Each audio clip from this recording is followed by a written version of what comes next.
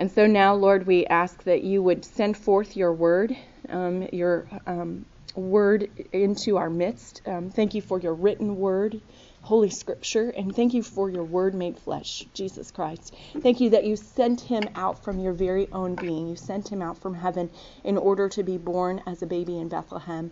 And so we thank you for sending your son. And we ask now that as we study your written word, that your word made flesh, that Jesus himself, our Lord and Savior, would be palpably present here, that we would know him ever more fully, and that we would be drawn into a fuller relationship with him and through him with you. And thank you for the mercy and the grace that you extend to us through him. Pour out that mercy upon us afresh today. In Jesus' name, amen.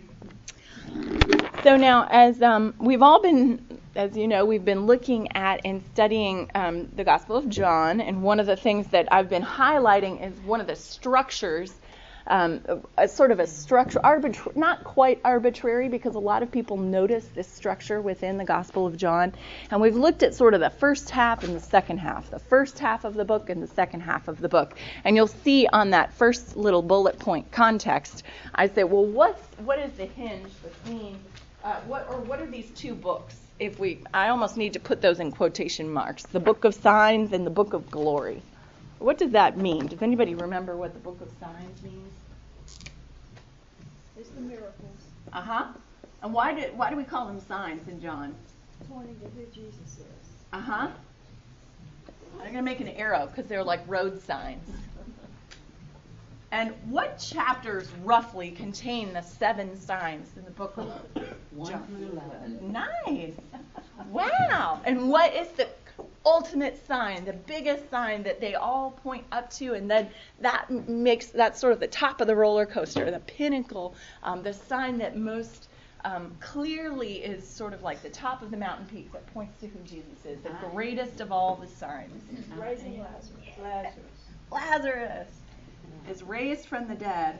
And so we have the end of the book of Signs, which we got to last week, or 2 weeks ago, when we finished chapter 11.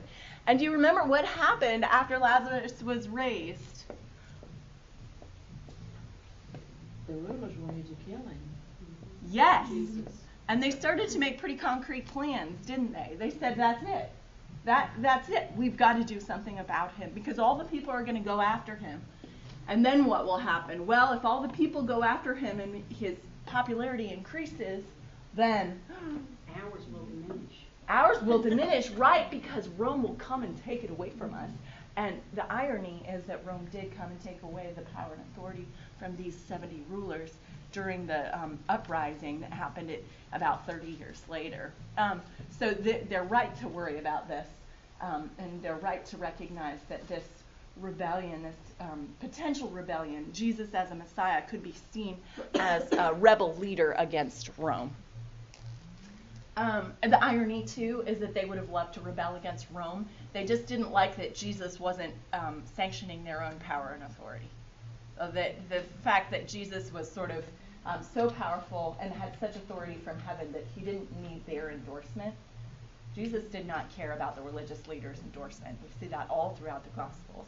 And that rankled a little bit, because we see later on that the Sanhedrin, this group of 70 elders, would support other messiahs, in quotation marks, other potential kings of Israel. Any questions about that before we... Yeah, what's the Book of Glory? Oh, I won't, don't worry. no, please don't. Backwards. What's the Book of Glory? Does anybody remember? What do I mean when I say... First of all, what chapters? 12 through 24. Yeah, that's right. We go 12 through the end of the book, roughly. And why, if we were to arbitrarily designate the second half of the Book of Glory, why glory in particular? Because Jesus talks about himself. Yes, Jesus. God. Yes. Glorifying God. Yes, Glorifying definitely. his Father. And the glory all throughout Scripture. When you think of glory, I think of the visions of God the Father in heaven, the visions of angels and wheels of fire and thrones and altars in heaven and all the things that the Old Testament prophets saw. All of those amazing revelations, almost as though in Revelation that sense of apocalypse. When you look at Revelation, the book of Revelation, it talks about an unveiling, almost as though there's a veil in heaven and the veil's lifted and you peek inside and you see what's going on in there. And that's what's happening in Isaiah 6, in Ezekiel 1, in all of these Old Testament prophets and those visions that they have of God Almighty. Those visions are called theophanies. And in those visions, the glory of God is manifested in light and lightning and rainbows and all of these incredible, powerful, beautiful images. And yet none of those adequately represents what the prophet is seeing. You can tell that it's so glorious and majestic, you can't even put words into it. Especially in Ezekiel. It's really great. The Hebrew in Ezekiel is all disjointed because he can't even describe what he's seeing. So there's this sense of glory, the glory of God in heaven, associated with power and light and majesty and his sovereignty over creation. But in John takes the word glory and the idea of glory and he turns it on its head. Because when John talks about glory, he is talking about the hour of Jesus' death, the cross itself. And so for John, up is down and down is up. That God, the glorious one, the majestic one, God himself, the ruler of the universe, would deign to become human. The author of the story would enter into the story, and not just enter into the story, but die. And die to redeem the story and to redeem each one of us. And so for John, the hour of Jesus' glorification is his death on the cross. And we'll see that next week. It starts to say, actually 2 weeks from now, in chapter 12 later on, Jesus starts to say, now is the hour. And he's talking about now it's time for me to die. Now it's going to happen. I'm going to go to the cross. And so for John, that's the glory, that Jesus would humble himself to die on a cross. And so we see that we've had the first 3 years of Jesus' ministry in chapters 1 through 11, and then time slows down, and we get through Passion Week in the next several chapters. So we take about, John extends his story. He extends his narrative to span just 1 week, the last week of Jesus' life, and a little bit afterwards as we look at what happens after Jesus is raised from the dead. And so the hinge, if you were to, I won't try to draw a hinge for you, but look, there's one. But a hinge, you see that turning point, and the turning point between these two parts of the Gospel of John happens right around where we are in it right now. So remember that we've been looking at the raising of Lazarus, and the raising of Lazarus, and again, this is why I titled my film Rising and Falling.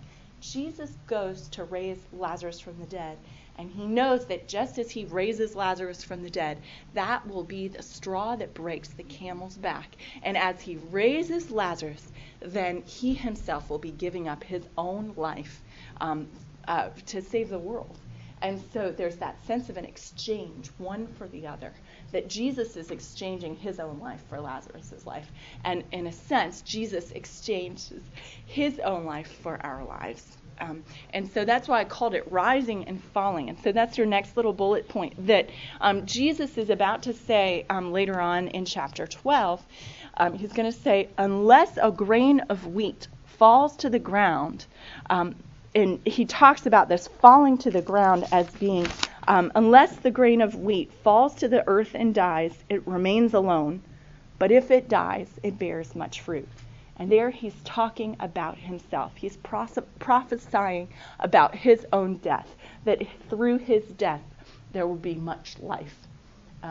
So that's why this is the hinge point, because we're moving between, and it's really that last sign, that raising of Lazarus, that propels us into the book of glory, where we focus on Jesus' death.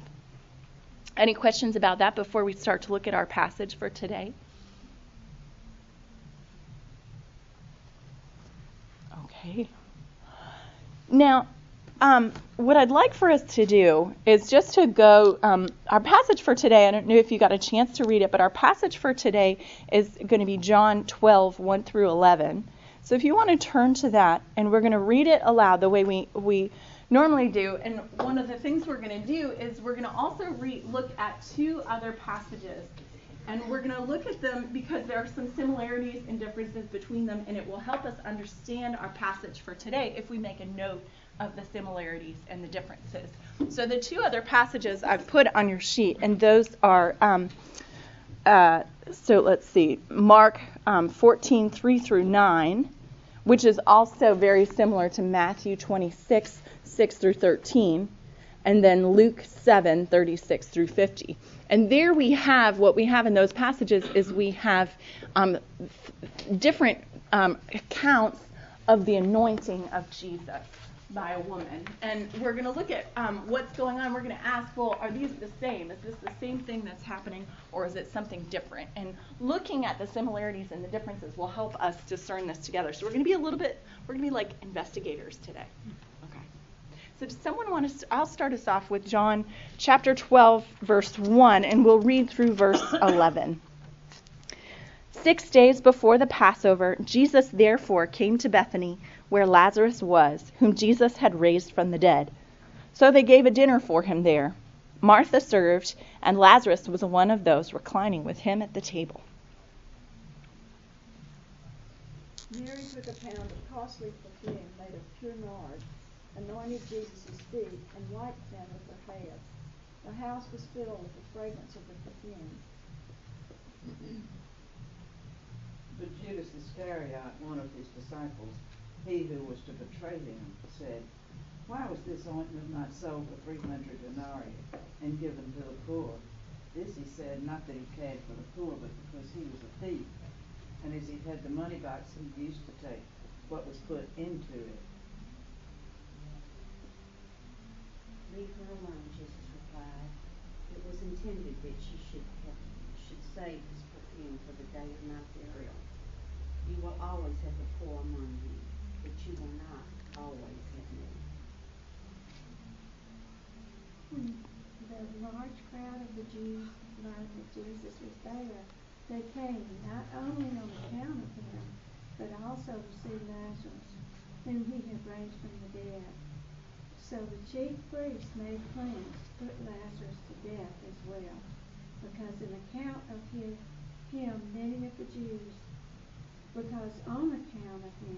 many of the Jews were going away and believing in Jesus. Great. Thank you. So you might want to mark that or leave your paper in that while we flip in that passage, because we're going to go back to John. We're going to spend most of our time looking at John, but I think it'll be helpful for us. And I don't know if you've realized this, but so often there's a repeat of a story in one gospel. You'll hear it in another gospel. And it's really helpful to look at the two of them at times and say, okay, what's going on here? Why are they different and why are they similar? So that's exactly what we're going to do right now. So if you want to turn back, and we'll start with Mark chapter 14, verses 3 through 9. And so put on your, get out your magnifying glass, put on your Sherlock Holmes hat. We're going to look at this and we're going to ask, well, what are some similarities here and what are some differences? So you might even want to jot down a note or two if you notice something that's different, especially. Similarities, it'll be easier to find what's similar. It's the differences that we'll have to really get out our magnifying glasses for. But we're going to talk about all of them after we read the third passage. So let's read Mark chapter 14, verses 3 through 9. While he was in Bethany, reclining at the table in the home of a man known as Simon the leper, a woman came with an alabaster jar of very expensive perfume, made of pure nard. She broke the jar and poured the perfume on his head. There were some who said to themselves indignantly, "Why was the ointment wasted like that? For this ointment could have been sold for more than 300 denarii and given to the poor." And they scolded her. But Jesus said, "Leave her alone. Why do you trouble her? She has done a beautiful thing to me. For you always have the poor with you, and whenever you want, you can do good to them. But you will not always have me." Great. Okay, so what are some things that you see that are similar between John and Mark? I'm changing my mind, sorry. But just because I think it'll be helpful for us to pause here and look at what are some of the similarities that you see I'm thinking location, I'm thinking numbers, I'm thinking descriptions of the perfume, I'm thinking names of people involved in the story, I'm thinking of all of those things. What are some things that are similar? Do you think? They're at Bethany. They're at Bethany. Yeah, they're both at Bethany. That's great. And they both mention reclining. They do. Well, that's because of the way they ate. Yes. I know. I would get indigestion. I think. Yeah. Okay, what else? Bernard. Yes. And it's very expensive. It's very expensive. What else? It's quote wasted. Mm-hmm. And there's an objection about it, isn't there? Right, yeah. And they're indignant. Poured it over his head. Yes. Although take a look They at did John. the feet. Yeah. The other one. Yeah. And the Good. The other. So that's a difference. Yeah, That that's is the difference. I'm going to get out my different. You see, this was all a ploy so I could use all the different colored markers. Okay, so which one was the head? The head was Mark. And which one was the feet? John. Yeah. What else? Well, they both wanted to, the criticism was the money should have been given to the poor. Yeah, that's great. Oh, I wrote a word that's not a word. That's a similarity. Yes, thank you. It's always very humbling when you're like, okay, there's a, And Jesus rebuked them in both. uh-huh. What does Jesus say when he rebukes them? You'll always have the poor with you, but you won't always have me. And then what? You'll always have the poor. You'll always have the poor, but you won't always have me. Why did she do this? For my burial. Yeah, he says, this is for my burial.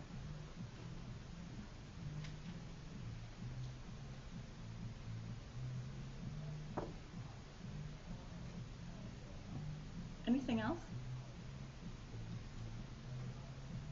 Similar or different? Lots of differences. Yeah, tell me. Well, let's just do that. Since we're here, let's do that now. Since you're already looking at both of them, might as well. Well, Simon the leper. Yeah! Okay, so that's Mark, right? Yeah. Does it say whose house we're in John? Yeah, Lazarus. Are you sure? I thought it did.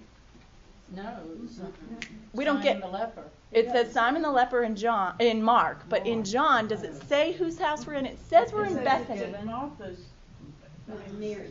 We're not sure. Pouring the Well, Martha's serving, Yeah. and Mary's at Jesus' feet. She's always at Jesus' feet, and we see her at least 3 times at Jesus' feet. It's a good spot to be in. She knows where it's at. And Says where Lazarus lived. Yeah. does it say where Lazarus lived? Are you sure? It what it does. says in my Bible. It Well, says six. What Mine does says it? Bethany, Lazarus where is among Lazarus them. lived. And no, this says the home of Lazarus. Yours says the home.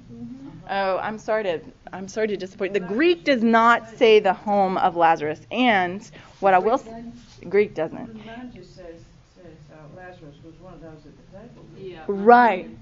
Mine's ambiguous because mine says Jesus arrived at Bethany where Lazarus lived. Where Lazarus but it lived. doesn't say that he was at the home of Lazarus. Right. So we're saying we're in the town of Lazarus and Mary and Martha. We're in their village.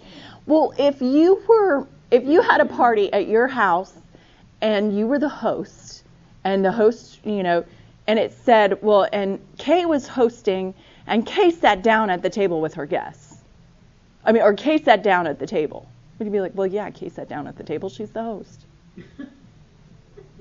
So it might be, there's this thought that maybe this is not Mary and Martha and Lazarus' house. Because why would you need to say Lazarus was reclining at the table? There's some question. Right. Might not be his home. Or it could be that Simon the leper might be their father. Well, It's their mine- father's house. This English translation says very clearly that came to Bethany, the home of Lazarus, whom he had raised from the dead, where they gave a dinner for him. Okay, and what they're saying about that is Martha served. Bethany is the home of Lazarus. I know, but Martha served. Yeah, I know. I mean, it just clearly implies that they're. So you really think they're at their house? It Well, could I be. mean, yeah. No, I don't know where they are. I'm just Yeah. saying that's what this translation is telling me. Yeah. I would say what the phrase where they lived is qualifying the village. Yeah. And it might be in some of those small villages. You know, I don't know if you've been to someone in people's homes in your neighborhood that you're very close to. Isn't it all hands on deck in the kitchen? You kind of, you know, and I've noticed this is something I love about the South. I don't know if this is a Southern thing versus a Northern thing. Well, I grew up, you don't go in someone's kitchen. It is sacrosanct. But here I see people, friends, just, oh, I'm just going to get in there and start doing her dishes. And it's like, yeah, especially at a big party, and it's such a gift that there's this freedom to come in. You know, your kitchen is my kitchen, and I'm going to help you clean it because you just hosted this wonderful party. So it might be, there is some ambiguity. It's not crucial one or the other way. The real question is, are these two, you know, whose house is it? The question is, I think we're talking about the same event. Would you say that? It's too similar. It's too similar not to be the same event. So we're talking about, so here it says Simon the leper, Bethany, home of Martha serving.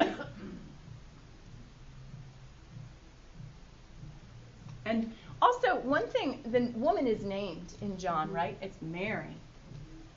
And what does Mark say about this woman? Does he give her name? A woman came.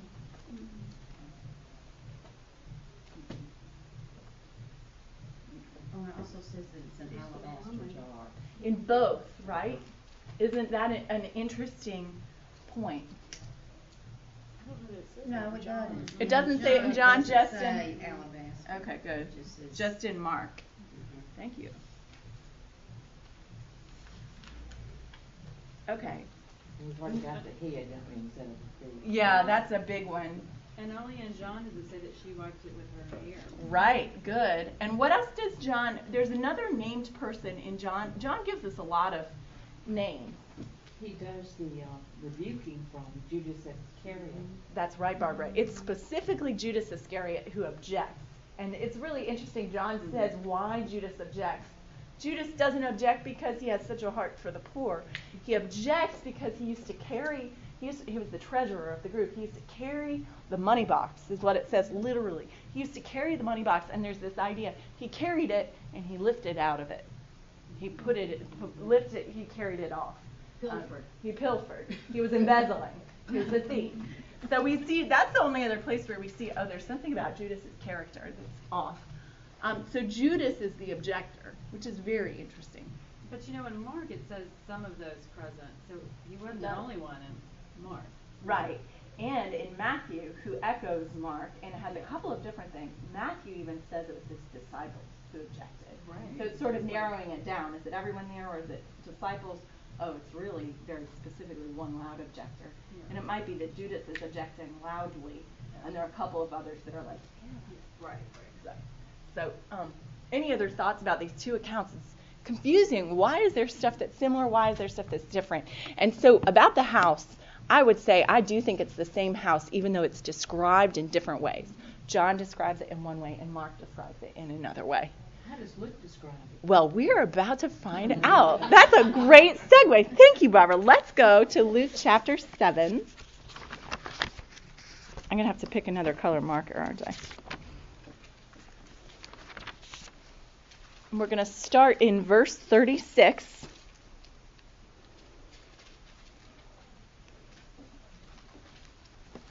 And while you're at this, why are we so much in our teaching, in our preaching in Luke? It's just where the lectionary is. Isn't it amazing? We're really... Everything's coming from Luke. I know. And that's how it is in different years. It's the year that we're in. We're in And the when, Luke year. What's her name?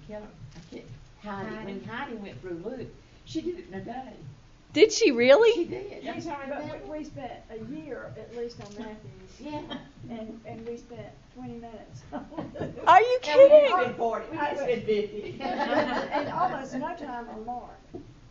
I don't Yeah. remember Mark, but I just remember Luke was just that day, and that's it. In this study on Fridays. Yeah. Isn't that And amazing? then here we have these, with the whole month of October, and I guess September we had Luke too. And really, you know what? All summer long, you go back and look at the lectionary. It's been all summer since Easter. We've just been in Luke, Luke, Luke, Luke. which is good. You get this feel for the different gospel writers, and that's one of the beautiful things seeing. And this, even as we're doing this, just a little preface that how many of you are in I'm in a large family, and how many of you talk with any of your siblings about what happened when you were children? And well, no, it didn't happen that way. It happened this way. And no, you did not say that to me. And Mom didn't do this or whatever. And you have this moment where you were both there, and you're sort of trying to figure out what's going on. And one of the beautiful things, about the Gospels is that they weren't just trying to say, well, what did Jesus, what really happened? When you look at the similarities between the accounts, they're all eyewitnesses. John was there. He's one of the 12. Matthew was there. He's one of the 12. John Mark, we know, was hanging around. He's probably the man in Mark, the young man who in Gethsemane flees away and leaves behind his clothes. He gets grabbed by the temple guards or the soldiers, and he shivers out of his robe and goes away. But he's been around Jesus during his lifetime. He's been there. He's not one of the 12. Luke also is going off of the testimony of Paul, and Paul is spent a lot of time with Paul and Peter, I think. Luke, I think, spent some time with both of them, but I do think that both are part of that witness. But I think Luke really knows Paul. I mean, he traveled with Paul, but who else traveled with Paul but Barnabas? And I do think Barnabas was there a lot during Jesus' life, and so you have this sense of eyewitness testimony, and so then John is writing last of the 4 gospel writers, and I really believe that he had at least one of the other gospels to be able to look at and say, well, kind of happened like that, but not really. Let me just clarify a little bit. So let's just keep that in mind while we look at Luke. So Luke chapter 7, verse 36. I'll start us out. One of the Pharisees asked Jesus to eat with him, and he went into the Pharisee's house and took his place at the table.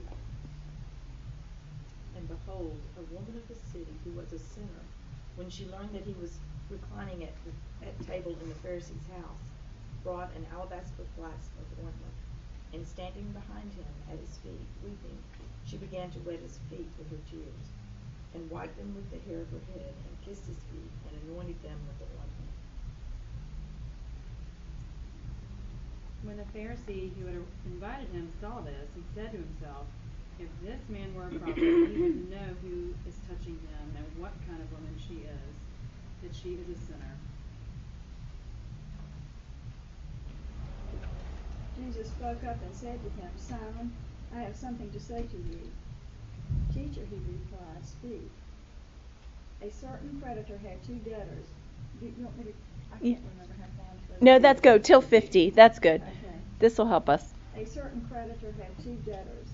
One owed 500 denarii and another 50. When they could not pay, he canceled the debts for both of them. Now, which one of them will love him more? Simon answered the one, I suppose, to whom he forgave more. And he said to him, you have judged rightly.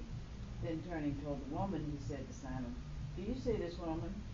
I entered your house. You gave me no water for my feet, but she has wet my feet with her tears and wiped them with her hair. You gave me no kiss, but she, since the time I came in, has not ceased to kiss my feet. You did not anoint my head with oil, but she anointed my feet with perfume. For this reason I say to you, her sins, which are many, have been forgiven, for she loved much, but he who is forgiven little loved little.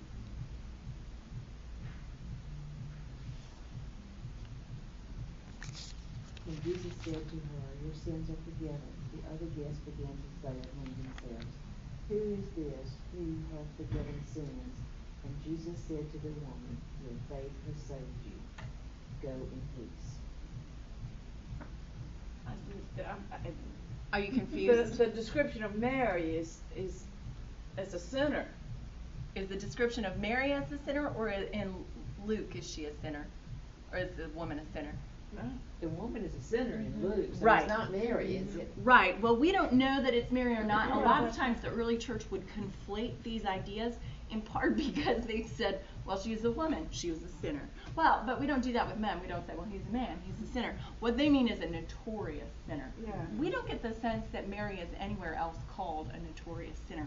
Often that's thought to be Mary Magdalene, who's a notorious sinner, but it's never said of Mary Magdalene either. The only thing the Gospels say about Mary Magdalene's moral life is that Jesus exorcised 7 demons out of her. And then she was free and followed him around. So do you think it's the same woman or a different woman?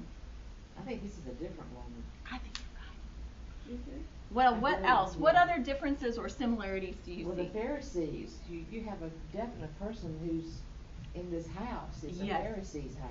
His name is Simon. That's Oh, is it similar. Simon? I I thought it know. was Simon. But he's called Simon, Yeah, Simon Peter. but he's called a Pharisee as well. I thought maybe that was one of the disciples that he was talking about, but it's not. No, it's not. He's in the home of a Pharisee whose name happens to be Simon. Oh. Do you see? I know it's very confusing. I hope I'm not leading you down the garden path and you can leave and say, I don't understand any of it. But do you think we're going to work through it? Are there similarities? What are the similarities that you hear? There's an alabaster Yeah. perfume, Mm-hmm. but it doesn't tell you what the perfume was. It just Right. says expensive.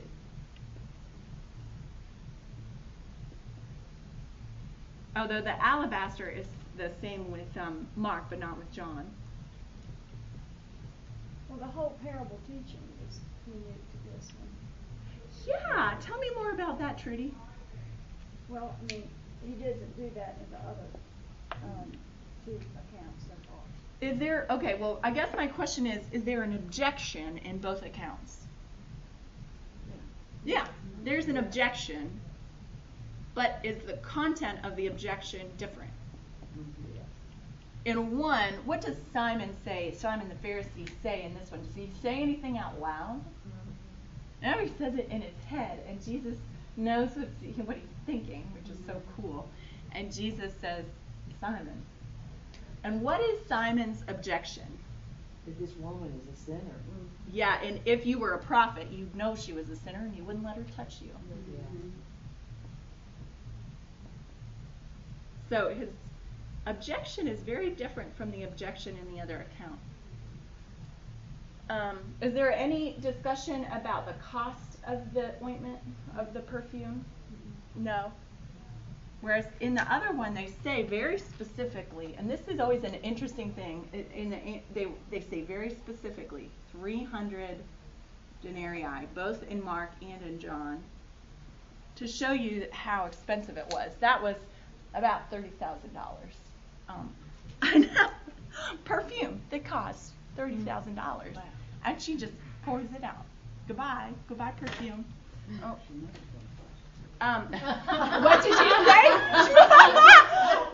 I heard that. They could afford her. Well, we'll talk about that in a minute. Whether she, how did she get this money? Any other similarities that you see between? Are they reclining in Luke? Yeah, they are. But that's how you eat. So they're reclining at a meal. Well, and this is the difference, but it's the first time for them to talk about the tears, right? Right. That was great. Tears. And they really didn't bring up the fact that they should have sold it and given the money to the poor either with this one. Right. They didn't. But that's not a part of the objection at all. I'm mixing up my colors here. Yeah. So judgmental. If he were a prophet, he would know. That's right. And what's the order in which this is seems like splitting hairs. In John, she anoints his feet with oil and wipes them with her hair. In Luke, is that what she? That's not what she did in Luke. No, what'd she do in Luke? Well, she wiped she was weeping and she wet his feet with her tears. Then she wiped them with her hair, kissed them, and poured perfume on them. She leaves the perfume on his feet. She doesn't get the perfume on her hair. No. Right. But there is hair. That's hair. There's hair in John and hair in Luke. Yeah. Anything else that you noticed? She kissed them before she put the perfume on. Well, it's kind of weird she's standing back behind him at his feet. So he Yeah. raised up, isn't he? Okay, so here we're going to talk about, a dinner in the ancient world. Dinner was at in a U shape. They had these couches laid out in a U shape. And it was very much not like Da Vinci's Last Supper. So when you think of the Last Supper, don't think of Da Vinci at all, with Jesus in the middle and the men all sitting at a table. They didn't have tables and chairs. They had, all the food would be in the center. And what you would do is you could never eat with your left hand. Sounds like India, doesn't it? Mm-hmm. You could never eat with your left hand. You would eat with your right hand, and you'd recline. So you'd be reclining like this with your head in the middle. And so when it says later on in John, and we'll look at this later, that John was reclining at Jesus' breast, what that means is he's the next guy over. And that was the place of honor, to be with your head closest to the heart of the guest of honor. So John had Right, how did they eat like that? I know, indigestion, right? So and then they eat with their right hand and they put it into their mouth like that. So it's not like Mary or the sinful woman is crawling under the table to do like that. Always seems just wrong. Who's gonna crawl under the table? Yeah. It just seems So weird. it would have been sort of like a sleeping bag. They would sort of rolled it out, sort of a Yeah. Yeah. pallet, not really a couch.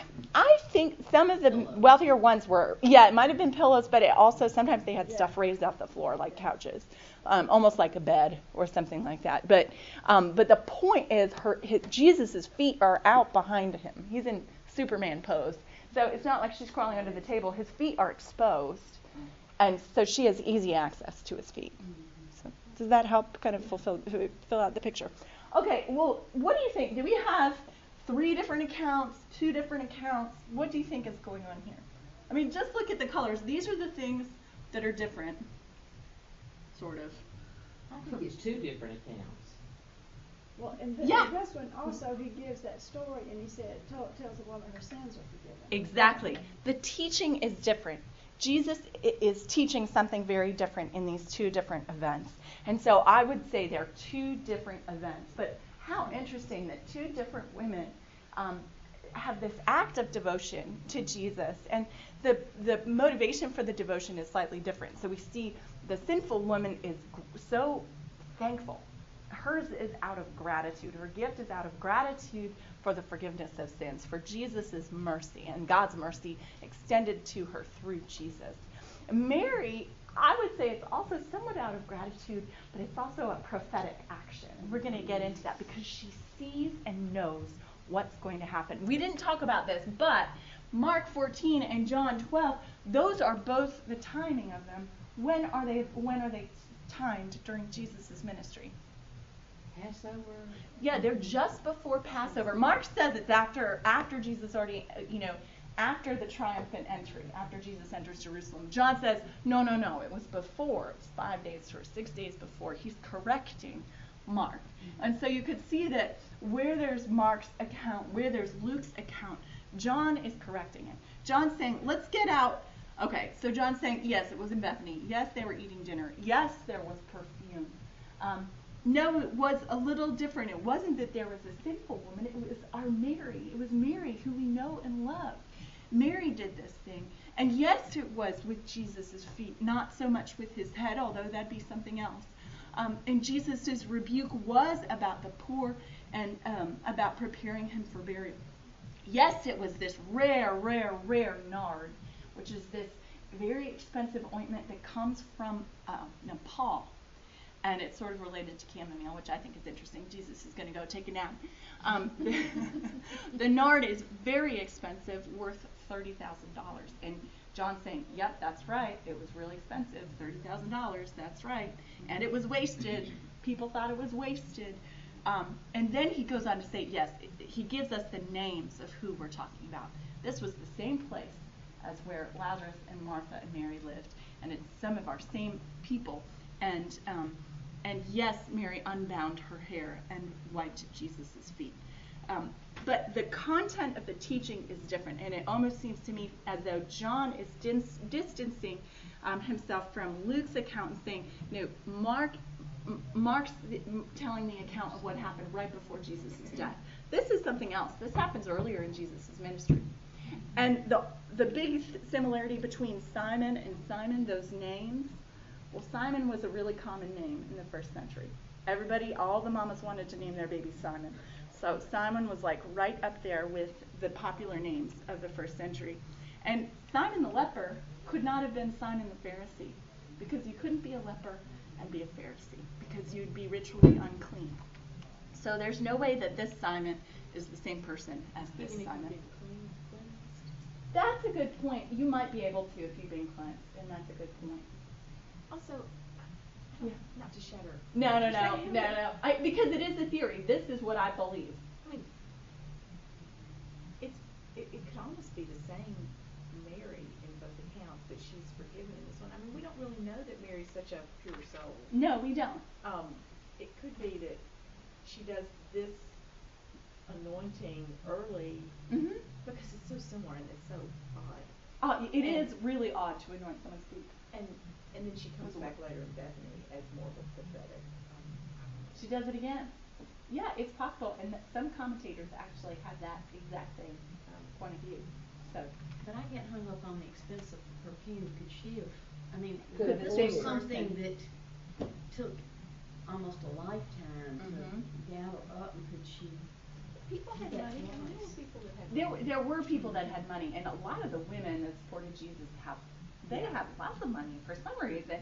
They're all supporting Jesus. It's really cool. You see, someone in Herod's household, one of Herod's probably, upper ups. I think it's Joanna is the wife of Chusa, who's in Herod's household. They have money, and Luke says that those women are supporting Jesus and helping his ministry happen. So you could see why, if these women are habitually giving large amounts of money to help support this ministry, that Judas is saying that needs to go in the coffers like all the rest of it. We're not going to waste it on Jesus' feet. It's possible that it's the same. It's possible that it's not two events, but rather the same event, or the same woman at two different times. I think, though, when we look at this one, you'll see why this particular John's account is so important before Jesus' death. I see some questions. Do you want to ask any more questions about this? It's hard to see this because, and I'm sorry to rub your noses in it. I'm rubbing your noses in the differences between the gospel accounts, because we need to look at them and say, well, there are some details that are different. Does this make it not the Word of God? Absolutely not. It is God's inspired word. Holy Scripture is God's inspired word. And so how do we do need to look at it and say, well, some things were not as important to one of the tellers of the story. And he didn't highlight, Luke did not tell us about 300 denarii. And in that world, in that mindset, that's one of those details that's really important to talk about if you're talking about the waste. But maybe it's the same event, and he just didn't feel the need to tell us how much it was worth. It's okay. Had a viewpoint too. Yeah. So it might be Luke's viewpoint as opposed to John's or Mark's viewpoint. And there might have been several conversations around the story, and Luke's recording one of them that maybe Peter heard because he was closer. Well, but Peter's account is behind Mark's as well. So maybe he's recording, well, so-and-so heard this, Jesus telling this guy this, and so heard Jesus telling that guy that. So all of these are possibilities. But it is still God's word for us. And the Lord speaks to us through both of these accounts, all four of the accounts. One of the things that's really beautiful is that this is one of those few stories that is told in each one of the Gospels, even though there are some significant differences with Luke's account. And it might be, I still think it's a separate account, but that in Matthew and Mark, Jesus says to the disciples when he's, protecting this woman and saying to the disciples, don't rebuke her, or to the people there, don't rebuke her. He says, I tell you the truth, wherever the gospel is proclaimed, what she has done will be told. So how neat is that in all three stories there is this proclamation about this extravagant gift that this woman gives to Jesus. So we're going to start to look at that extravagant gift, and what does that mean? We've got 10 more minutes. So anointing with the nard, I said, was very expensive and from Nepal. Anointing with oil of the head versus the feet. The head was, anointing of the head, you see happening all throughout Scripture. That's a sign of anointing for a specific purpose. All the kings were anointed, the priests were anointed, all of the leaders in Israel were anointed. Remember Samuel going and anointing little David before he, anointing him for being a king. And there's this wonderful psalm that talks about unity within the people of Israel, that it is good when brothers live in unity. It's like oil running down the beard of Aaron and his sons. That beautiful image of anointing. Anointing with oil was a sign of prosperity, because whenever, how many times have you had some kind of very messy food like barbecue ribs or roast chicken, and you have to pick up the meat off the bone and you eat it, and of course when you're done, I always wipe my face. I might even use a little wet nap because I really don't like the sticky weirdness, but you're going home that night and you're like, I still feel sticky. And for me, I'm still young enough that I'll break out, and so I'm always wanting to get water on my face really quickly if I've had barbecue. So there's that idea of oil on the face of a person is a sign in the ancient world where you only eat meat if you're wealthy. You only eat meat in a worship context where you've brought the bull and you've sacrificed the bull in the temple, and then you're eating the meat from the bull together as a celebration. Well, that oil is a sign of that joy and the celebration and the feasting. So there's that idea of the celebration and the feasting, the idea of royalty and this important role for Jesus. So if his head was indeed anointed, it's a sign of his kingship and a sign of the festivities and the joy wherever Jesus is. If it's his feet it's all wonderful, whether it's his head or his feet. His feet, anointing of the feet was not done. The feet were washed. But if you think about it, when I lived I think I've already said this here, but when I lived in New York City, I had two things that I told my sister, who lived there too, after I'd lived there for 6 months. I turned to her and I said, do you know, New York City is it's like the capital of the world. How did I not realize this? And she just said, oh yeah, it's the capital of the world. I mean, culturally, that was the idea. It's not the biggest city in the world, but it is a center for culture in not just the U.S., but around the world. So she was like, oh yeah, of course. Then the second thing I said almost right after that was I said, well, and you know what else I realized? Is that all those puddles on the sidewalk are not water. She said, yeah, they're not. Don't step in them. So you think about New York City with the paved sidewalks and the paved streets, and the only animals are the domesticated animals, and yet there are puddles everywhere that you have to step over. Well, in the ancient world, there was no paving, and there were a lot more animals. So you just think about that, and they wore sandals. So you're walking down the street. In New York, when you enter someone's house, you take off your shoes. It's very Eastern. It's almost like an Asian household in New York City, because you walk in and the polite thing to do is to leave your shoes at the door, because who knows what's on the bottom of your shoes? You've been walking around the city. Well, in the ancient world, can't you imagine if that's what your feet look like? You should not come into, go wash your feet before you come into the house. And so in wealthy households, the lowest slave, the lowest servant's job, their job, the most lowly servant, would wash the feet of the guests as they came into the home. And it was such a lowly job because the feet were seen as being so unclean and so dirty that it was something that no Hebrew servant could be made to do by his master or his employer. If you were Jewish, your Jewish master or boss could not tell you to go wash someone's feet. It was like, no, I'm not doing that. And a rabbi could not say to his disciples, wash my feet. Pick up my dry cleaning, yes, but not wash my feet. So it was the lowest of the low, the lowest thing to do. Who watched it? They would have non-Israelite servants do it. Yeah. Samaritans. Yeah, Samaritans or Moabites or any other kind of Gentile could do it. But then, yeah, it does. That's a really good question, because I've also wondered that. Maybe you had to wash your own feet. You were given the water and go to it, but that doesn't sound very hospitable. So how about this with Mary, the paragon of hospitality, coming up to Jesus? And so there's that head versus feet. The other thing I've put down here, a woman's hair was her glory. You see this in Paul's letters where he tells those free, new Christians who are just reveling in their freedom and the joy that they have in the Lord. And the women are prophesying in the midst of the church. There's this sort of renewed freedom and even some leadership, I think, for women in that very early church setting.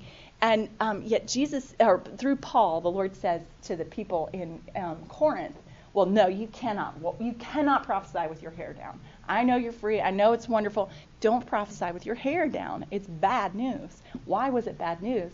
Well, because a woman's hair, and you see this in the Middle East today, you see it in Muslim culture, the hair is so beautiful. The hair on a woman's head is so lovely that it will lead every man to sin if they look at it. So you better keep it up. So there's this idea in which only a woman's husband would ever see her hair.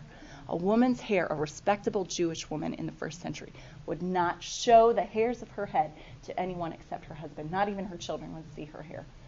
So for Mary to unbind, and you even see it in Numbers 5, you see there it's talking about an adulterous woman, and one of the punishments for adultery is that her hair is unbound publicly. Her shame is made known publicly. So to walk around with your hair unbound in the first century was like an advertisement. For sale, don't I look good? Come and get it. So, of course, Paul is saying, you can't do that. That's not seemly. Don't, you need to keep your hair up. I know you're free, but keep your hair up while you're prophesying, because everyone will be, people will fall, people will sin if your hair is down. So thank goodness that's not the case today. But so Mary, or this woman, unbinds her hair. What a costly gift. She is there, she is publicly unbinding her hair. What is she doing? No wonder why it's so offensive. So now moving down to the devotion of this woman, her devotion is shown through her humility. She would get down and wash his feet with this ointment, touch her hair to his feet. That is a sign of her deep humility, her service of Jesus, that she would even wash his feet. And we're going to see that sort of, I wonder if she knew about Jesus' teaching about the greatest and the least. Because then in chapter 13, remember, Jesus is going to do this, something like this. He's going to wash every one of his disciples' feet. And she has already done this. It's as though she has great insight into what Jesus is saying. Because Jesus says in Matthew 20, verse 26 through 28, whoever would be great among you must be your servant, and whoever would be first among you must be your slave. She is great because she has been the servant even of Jesus Christ. And so then the other thing is that this gift is very costly. The gift of this unbinding of her hair, there's that social cost to that unbinding of her hair. By unbinding her hair and touching Jesus' feet with her hair, she is essentially ruining her reputation. She's saying, I don't care what anyone thinks about me. I want to give you the most intimate gift I possibly can. I want to give you all of myself. It's a very intimate moment for her to touch her hair to Jesus' feet. And there's that extravagance and that cost to her socially. Then there's the financial cost. $30,000. She might have been a sinful woman, Mary Kay, but I do think it's possible also that this is her dowry. If she's a wealthy woman, there's a source that says that women of that day and age, Jewish women or women of the Middle East, would carry around their necks a vial of perfume, wealthy women, and it was a sign of their worth. It was their dowry, and they would never open it. It was just this. It was like money in the bank. It was like in Jane Austen, she has $40,000 a year. I mean, it was just that sense of worth and that sense of identity. She was a beautiful woman because she had this around her neck. I mean, we think about that probably with everybody loves jewelry. A really nice piece of jewelry just makes you feel like the world. You're a beautiful woman. You're a worthy woman. This was her whole worth tied around her neck. And there she goes and she breaks it open and she pours it out upon Jesus' feet. So there's that sense of the extravagance of her gift and her deep humility. And all of this comes from love for Jesus. She loves him so much that she would desire to give him this gift. And not only that, but she shares in the gift with him. She puts her own hair on his feet. How much, don't you think her hair would smell like that perfume? They didn't wash their hair very often. Might smell like it for a year, So she would partake in that gift with him. This is a very intimate moment to share that beautiful smell with Jesus, that aroma of that wonderful perfume. I think of it too as Jesus then would go on to the cross. They didn't bathe very often. I would guarantee his feet still smelled like that beautiful ointment, even as they were pierced through with the nails. And the women there at his feet, at the foot of the cross, could still smell that sweet aroma that was preparing his body for burial. And so that's the other thing. Jesus says, she has done this to prepare me for burial. She is wise. This truth about what's going to happen next to Jesus must have been revealed to her by God, because none of the other disciples get it. We see in Matthew, Mark, and Luke, Jesus tells them 3 times. He tells the disciples, I'm going to go to Jerusalem. I'm going to die. I'm going to be raised again. And they say, no way. What are you talking about? And they don't understand what he's talking about until after he rises from the dead. Mary understood something.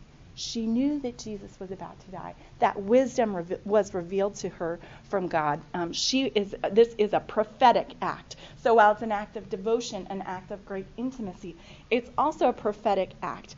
And the prophecy in it, I would say, is that it not only is she wise, but she also has a corner on what's going to happen to Jesus. The extravagance of her gift makes sense to her, I would say, because she sees through the power of the Holy Spirit the extravagance of the gift that Jesus was about to give. And so her little gift of her entire reputation, her dowry, this costly gift, is nothing compared to the costly gift that Jesus is about to give. Some people say, well, it's so extravagant. Why does Jesus have to die on a cross? God could just forgive us without the cross. It's unnecessary. It's sort of, and it's a stumbling block. We think of it as being scandalous, just like Mary's act was scandalous. But she had this sense. So again, through the power of the Holy Spirit, she had this intuition. She knew that Jesus was going to give the most extravagant gift of all. And one of the phrases in John's Gospel that sticks with me is that John, in his account, says that the fragrance, the house was filled with the fragrance of the perfume, in verse 3. That's not in any of the other accounts. John wants us to get this sense that we're there, that the whole house is filled with this powerful perfume, this aroma. It probably lingered on in that house, just as it lingered on Jesus' feet, on Mary's hair. That lingering of the fragrance of this extravagant gift is a little corner on the lingering of the fragrance of Jesus' extravagant gift. Here we are, 2,000 years later, and we're still talking about it. The aroma of Jesus' costly and extravagant gift of his own life for us fills the house of God. It fills the nave of the Advent every time we come together to worship. It fills the air when we're together. And that sweet aroma draws us in. It reminds us. It says, yes, we are yours, Lord, because you have bought us with the price of your own blood. And so Jesus' extravagant gift is, in fact, no waste at all, just like Mary's extravagant gift was no waste when it was poured out at Jesus' feet. So let's pray, and then you can stay back and ask me questions if you'd like. Lord Jesus, thank you for your faithfulness. Thank you for your deep and vast love for us, that you would even serve us, that you would humble yourself to serve us in the most extravagant way by giving your own life as a ransom for many, just as you prophesied that you would.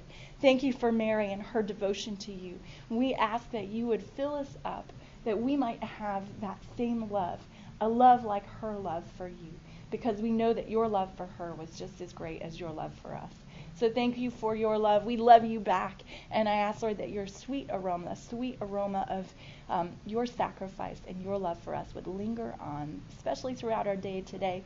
But in everything we do, Lord, let us get just a whiff, a glimpse, a taste of your deep love for us. So thank you, Lord Jesus Christ. And we ask all of this in your strong name. Amen. Amen.